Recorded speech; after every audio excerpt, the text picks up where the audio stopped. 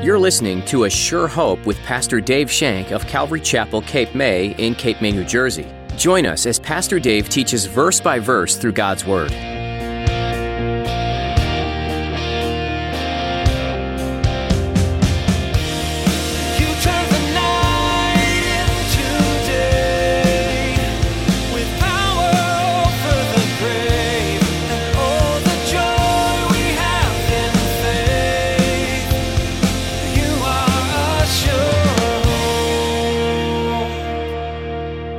This is the basic weakness of all religion. Man, finite as he is, trying to reach infinite God across the gulf. This is what religion does. It's totally impossible. That is what separates Christianity from religions. Christianity is not finite man trying to reach infinite God. Christianity is infinite God reaching down to finite man. Reaching down with his hand stretched out and say, "Come to me." Mankind is like a one piece of hay in the universe haystack. We're so small, trying to reach such a great height, it's impossible. Unless you realize that Jesus made a way to become your go-between, as Pastor Dave tells you today. Will you allow Jesus to be the middleman between you and God?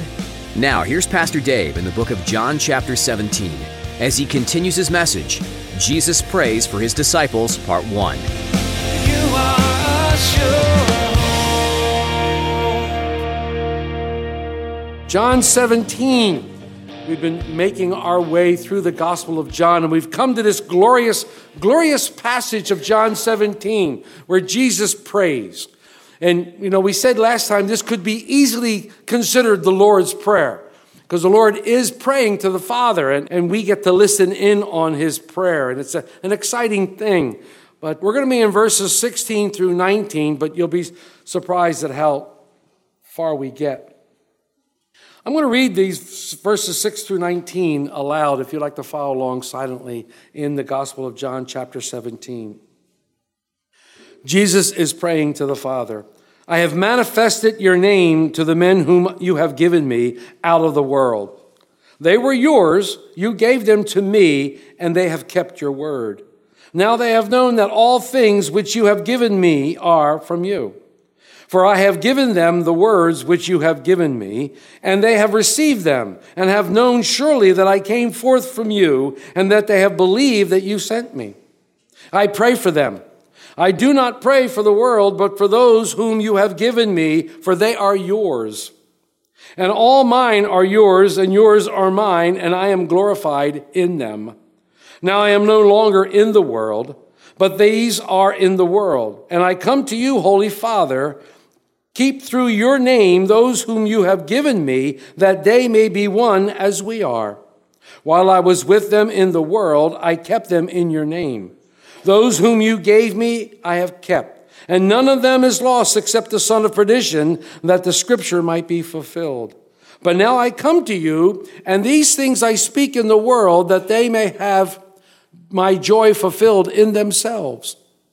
I have given them your word, and the world has hated them because they are not of the world, just as I am not of the world. I do not pray that you should take them out of the world, but that you should keep them from the evil one. They are not of the world, just as I am not of the world. Sanctify them by your truth. Your word is truth. As you sent me into the world, I also have sent them into the world. And for their sakes I sanctify myself, that they also may be sanctified in the truth. So I've titled it Part 2, as Jesus prays. Jesus prays for his disciples. But I could have very easily, when I realized where I was in scriptures, and when you realize how little I do this morning, the message could be easily entitled Mission Accomplished. A few weeks back, we began chapter 17, and we were privileged to enter a most holy place. I felt like I needed to take off my shoes. Like we were entering into a most holy place, actually listening in to where God the Son prays to God his Father. We get to listen in on that and hear this most private, most intimate, and delicate prayer that Jesus is now praying. And he prayed for himself. This prayer has been called by many a high priestly prayer. It's been called that way for two reasons. Well, first of all, it's been called that because as Jesus prays, he is preparing himself now for the sacrifice which he will give. Jesus is going to give himself as a sacrifice, and it's called a high priestly prayer because only the priest prepared the sacrifices. Only the priest got the sacrifices ready. So Jesus is our high priest, so we're going to talk about that more. And then after he prays for himself, he turns his attention towards the men that God the Father had given him, the men who had followed him for 3.5 years, and he makes intercession for them. He becomes the great intercession warrior as he prays for them. And this is another thing that a priest did at that time. The priest made intercession for others. And that's what intercessory prayer is. Interestingly, an aside, in the book of Job, Job's friends were probing for the possible reasons that why all these calamities and sufferings had befell Job. These buddies of Job had concluded that Job must have been a massive sinner. He must have really done some horrible things for these calamities to fall upon him. And God really must be angry at Job because he's now reaping what he sowed. But Job said, hey, I didn't do these things. I don't even know what you're talking about. I'm innocent of all these things. So one of his friends suggests, well, why don't you just get right with God and everything will be okay? But Job knew that this wasn't easy. Job knew it wasn't easy. So when he responds to this guy, I think it's Bildad, when he responds to him, he says these things. He says, I look up at heavens and I realize the vastness of God. And I realize that I am absolutely nothing. And how can I plead my case before a God who is so great when I am just a puny nothing? Who can stand and plead a case for God? And then he declared, there is no daysman between us that can put his hand on both of us. A daysman is a mediator. A daysman is a go-between God and man. Job was saying that because God is so vast, he's basically infinite, and because we are finite, the gulf between the infinite and the finite is too great to cross over. Jesus taught about this, if you remember, in the rich man and Lazarus. There was a gulf between the rich man who was in Hades and Lazarus who was in Abraham's bosom. But the sad thing that I see in this thing is that this is the basic weakness of religion. This is the basic weakness of all religion. Man, finite as he is, trying to reach infinite God across the gulf. This is what religion does. It's totally impossible. That is what separates Christianity from religions. Christianity is not finite man trying to reach infinite God. Christianity is infinite God reaching down to finite man. Reaching down with his hands stretched out and saying, come to me. And pulling us out of the pit into his marvelous light. And giving us a new birth. That's what Christianity is. Infinite God reaching to finite man. For God so loved the world that he gave his only begotten Son. So infinite God reaching down. God is initiating the contact. We love him because he first loved us. He initiated it by going to a cross. So Job is crying out, I can't reach God. He's too infinite. The gap is too great. I need a mediator. Who can lay his hand on me and God? There's no daysman. There's no mediator. Job is considered one of the oldest books in the Bible. And later, after the law was given, God instituted the priesthood. And the priests became mediators also. The priests became mediators between God and man. So fast forward some 1,500 years from Job. Enter the Lord Jesus Christ. God became man and dwelt among us.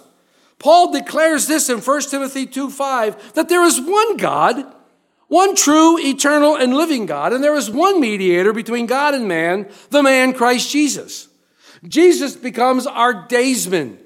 Jesus becomes our mediator. He becomes our high priest. Jesus lays his hand both on God and man. Why can he do that? Because he touches God, because he's one with God. And he touches man because he came to earth and dwelt as a man. He experienced all temptation. He experiences everything that we've ever experienced, and he's tempted. So why did I tell you that? Because in our verses, Jesus becomes the great high priest, and he's making intercession for his disciples. He's making intercession for them. Why? He knew what lay ahead. He knew the trials that they were about to go through. He knew what was in store for these guys. So Jesus becomes the priestly intercessor, and he prays to the Father, praying for these men whom the Father has given him. He knows, Jesus knows that the very best thing he can do for these guys was commit them into the hands of the Father.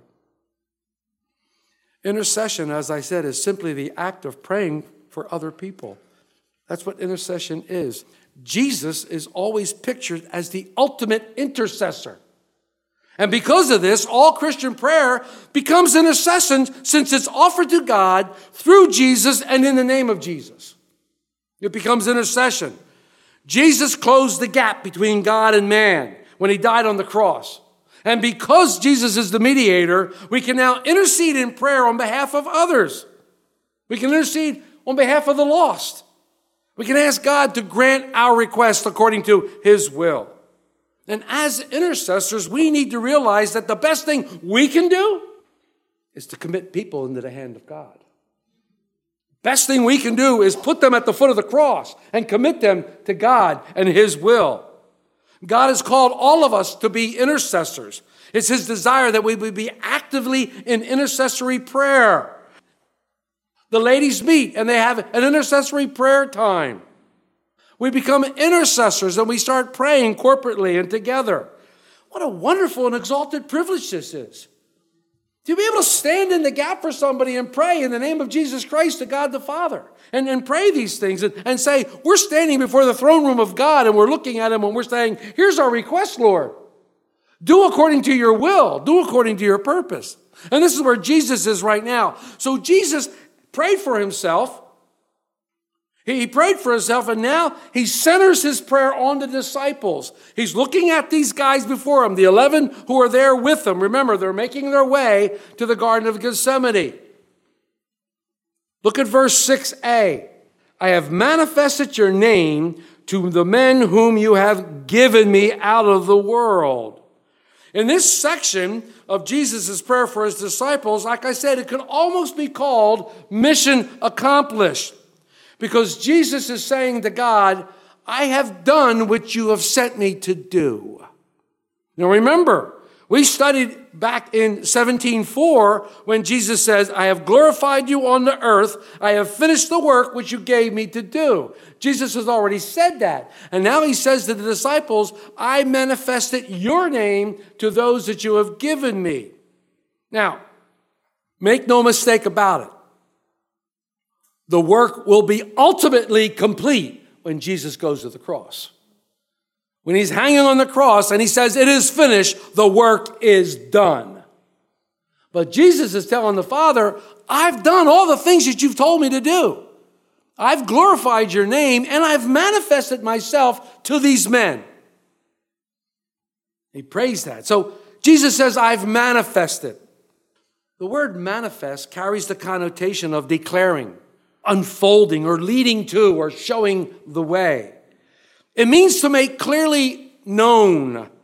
Something is evident when it is made manifest, when it's publicly visible and when it's plain. Jesus manifested the Father not only in his words, but in his deeds. He manifested the Father in his words and in his deeds. What did Jesus show the disciples? What did he manifest to the disciples is the question. Well, look what it says. I have manifested your name. I have manifested your name to them. That's what Jesus manifested to them. What? Interesting. Well, we know that the name of God is Yahweh or Jehovah. We know that for a fact. God is not his name. God is not his name. That's his designation. That's who he is. He is God. He is the almighty creator. He is the everlasting God. He is the great I am. He is the one who created all things, and in him all things are. He He is our God. We sang this morning, our God is greater. Our God is stronger. We sang those things because he is our God. Now, when you say the Lord Jesus Christ, Lord is not his name. Lord is his title. His name is Jesus. He has God's name because Jesus in Hebrew is Yashashua. Jehovah is salvation. So he has God's name in him. Christ is who he is. He's the Messiah. So when you say the Lord Jesus Christ, you have that full thing. He's our Lord and Savior. That's his title. His name is Jesus, and he is the Christ, the Messiah, who came to save the world. But Jesus proclaimed to the disciples using a very, very particular name of God. I am. A very, very particular name of God. I am. And he made it meaningful to the disciples when he said, I am the bread of life. I am the light of the world. I am the door. I am the good shepherd. I am the vine. I am the resurrection and the life. And I am the way, the truth, and the life. He showed the disciple these things. So what does it mean that Jesus, when he said, I have manifested God's name to the disciples, I have manifested your name, God, to the disciple? It means that Jesus had revealed the nature and character of God to these men. Jesus revealed the nature and character of God to these men.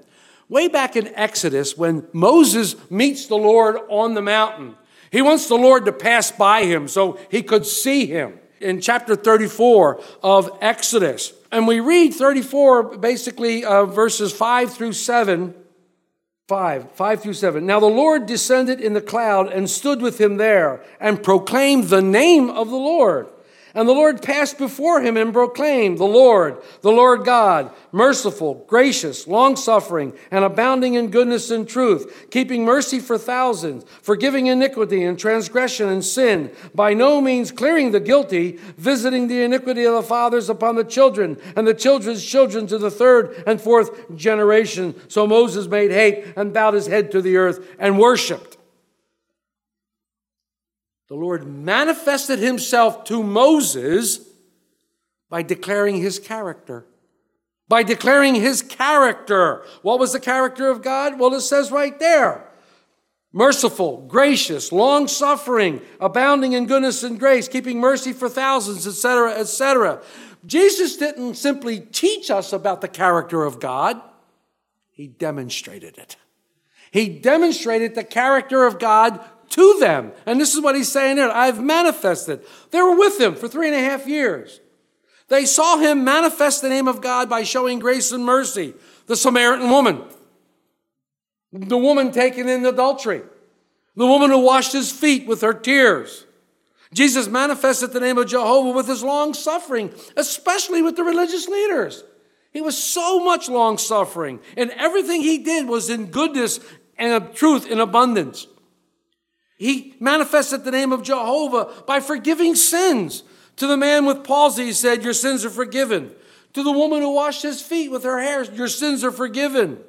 Listen to the prophecy found in Psalm 22:22 concerning the Messiah. It says, I will declare your name to my brethren.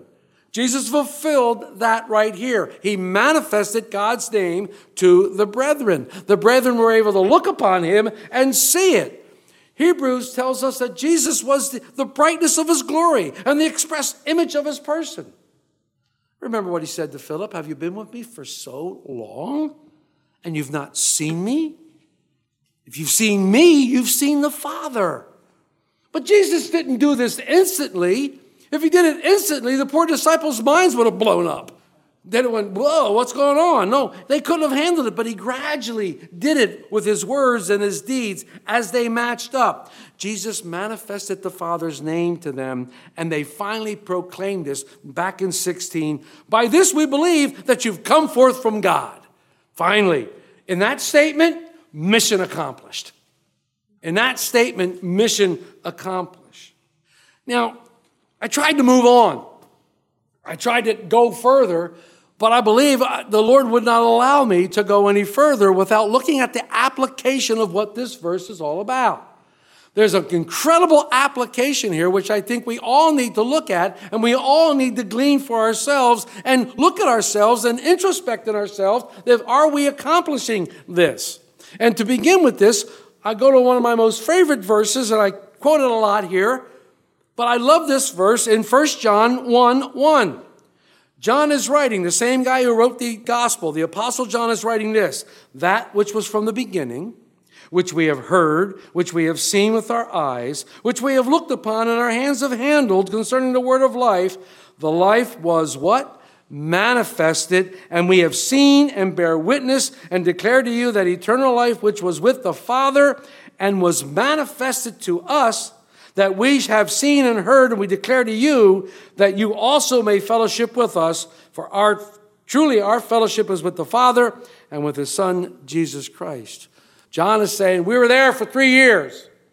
We were with him for 3 years. He manifested, showed us the Father. And now we're showing you him. We're showing you. Jesus showed us the Father. And now you're showing you Jesus. It's coming on down. So what's the application? Look at the application. We have to manifest Jesus to others. That's the application. We have a similar call that John has here. We have a similar duty, if you will, to manifest Jesus Christ to others. So others could see Jesus Christ. Remember, the word manifest means to make clearly known. Something evident when it is made manifest. It's publicly visible and plain. We said that. There is no question left when something is made manifest. We all manifest what we really believe in by how we live and how we act, not just by how we say. Do you see where this is going here? Manifesting Jesus. We are called to manifest Jesus Christ. When you believe in the gospel and the teachings of Jesus Christ, when you become born again, we manifest what we believe in.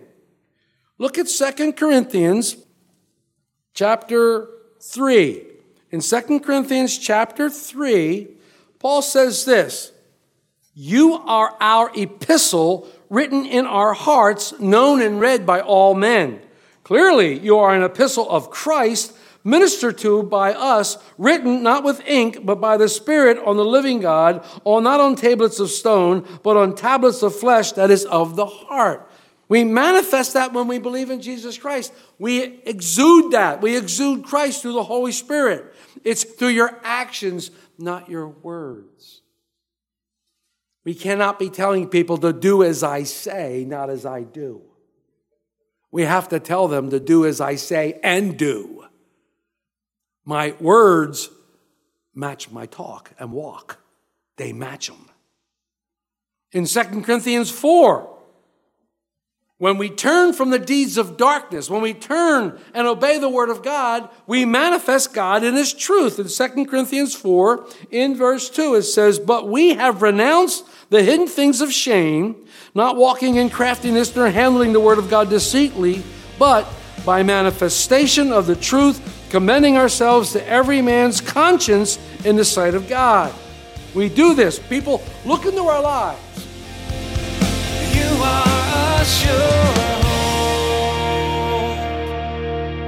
Our time with you is coming to an end today on A Sure Hope. On our next edition, Pastor Dave Shank will continue this journey through the book of John. But for now, you can listen to more teachings from this series online at ASureHopeRadio.com. We encourage you to download these messages so that they are available wherever you go. You can also subscribe to our podcast on iTunes. Just search for A Sure Hope and see the latest editions as soon as they're posted. If you're enjoying these teachings and would like to get more involved with the church behind this ministry, we'd love to meet you at Calvary Chapel, Cape May for a time of worship and Bible study. We meet weekly on Sundays at 10 a.m. Give us a call for more information. Our number is 609-884-5821. Again, that's 609-884-5821. Otherwise, you can visit A Sure Hope Radio for times and directions. If you're not able to join us in person, we're streaming our services on Facebook Live. Just look for the link on our website at ASureHopeRadio.com. Thanks for listening to today's message in the book of John. We pray you continue to be blessed as you study the Word and that you discover how God's doing great things in your life. We look forward to you joining us again as Pastor Dave has more to share from this book that entails where Jesus walked and the amazing wonders he performed while here on earth. He's still doing wonders today, too. Come hear about that next time on A Sure Hope.